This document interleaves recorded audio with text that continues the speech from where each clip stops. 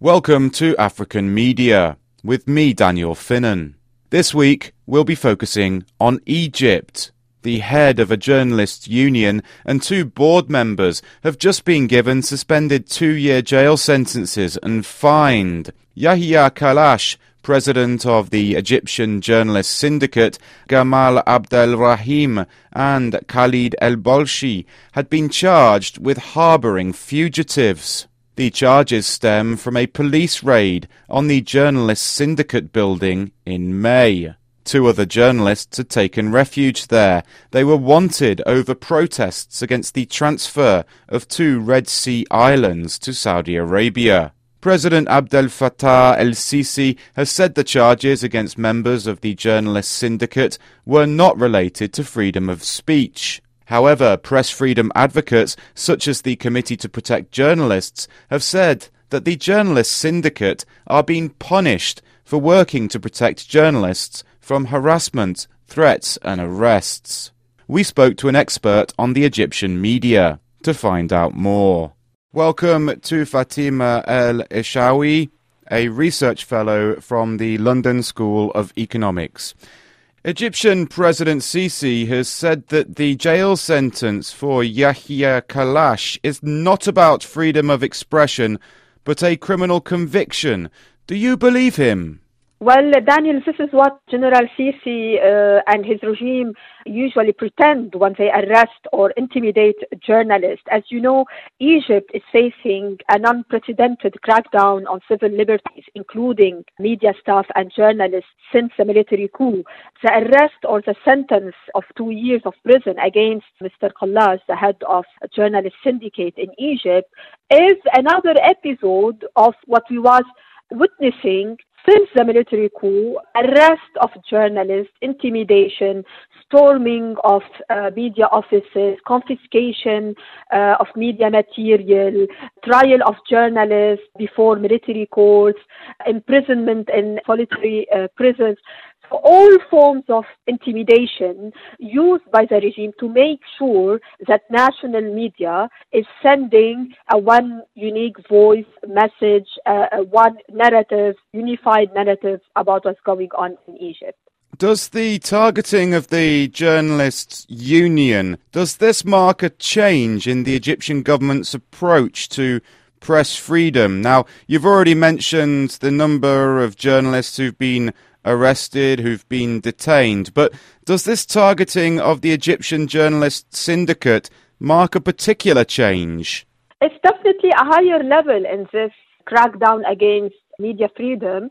The whole story, as you know, started with the fact that 2 journalists took refuge in the syndicate premises in Cairo. They tried to hide from the police who were after them, accused of dissemination of false information, which is now used quite often by the regime to deter journalists from doing their work.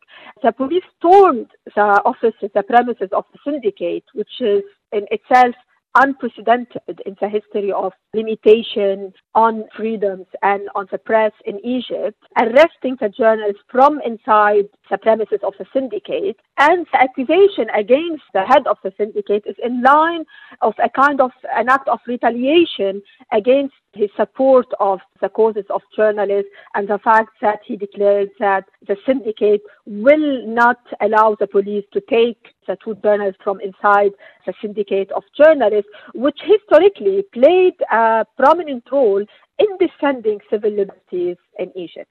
Is Sisi going even further in this crackdown that you've described on the media than Mubarak?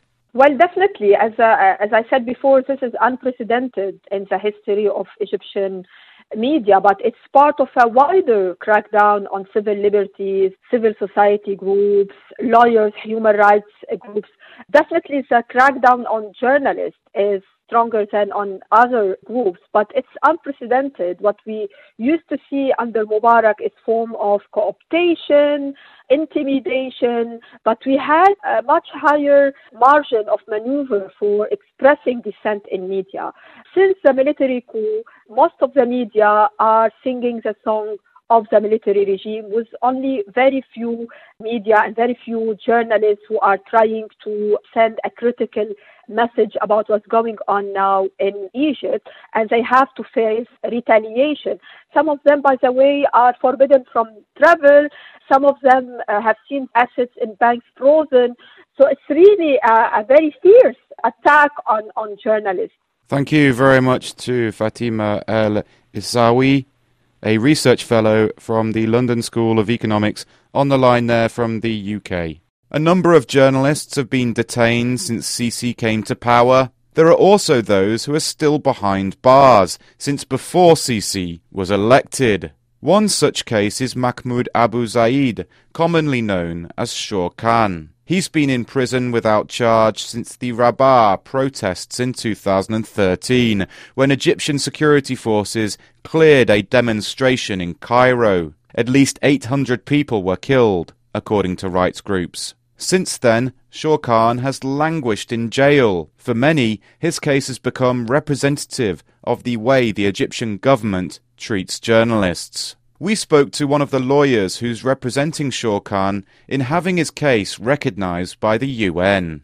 Welcome to Toby Cadman, an international lawyer on the line from Geneva. How long has Shawkan actually been detained in Egypt?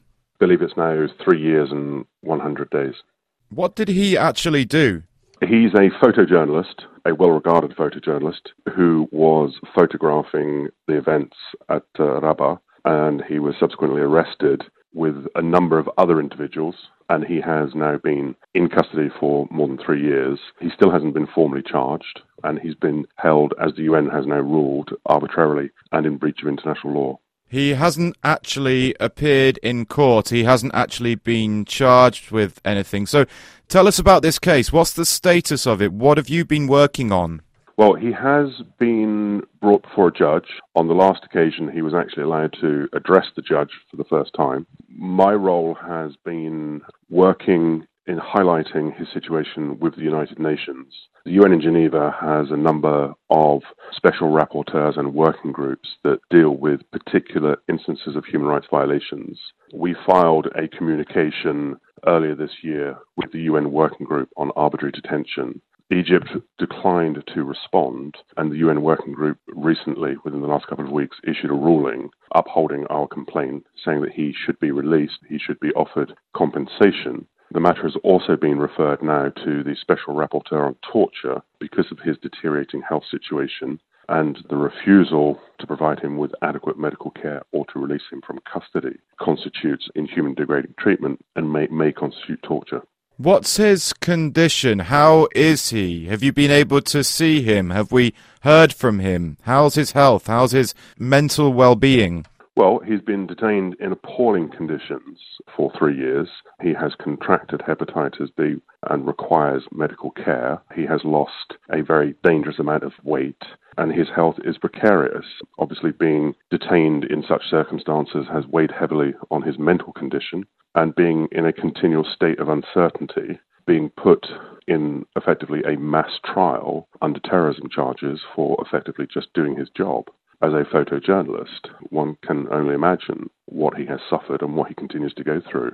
I haven't been able to go into Egypt to represent him. He has lawyers in Egypt to deal with that. My role has been to act on his behalf internationally, to work alongside with a number of others that are campaigning for his release.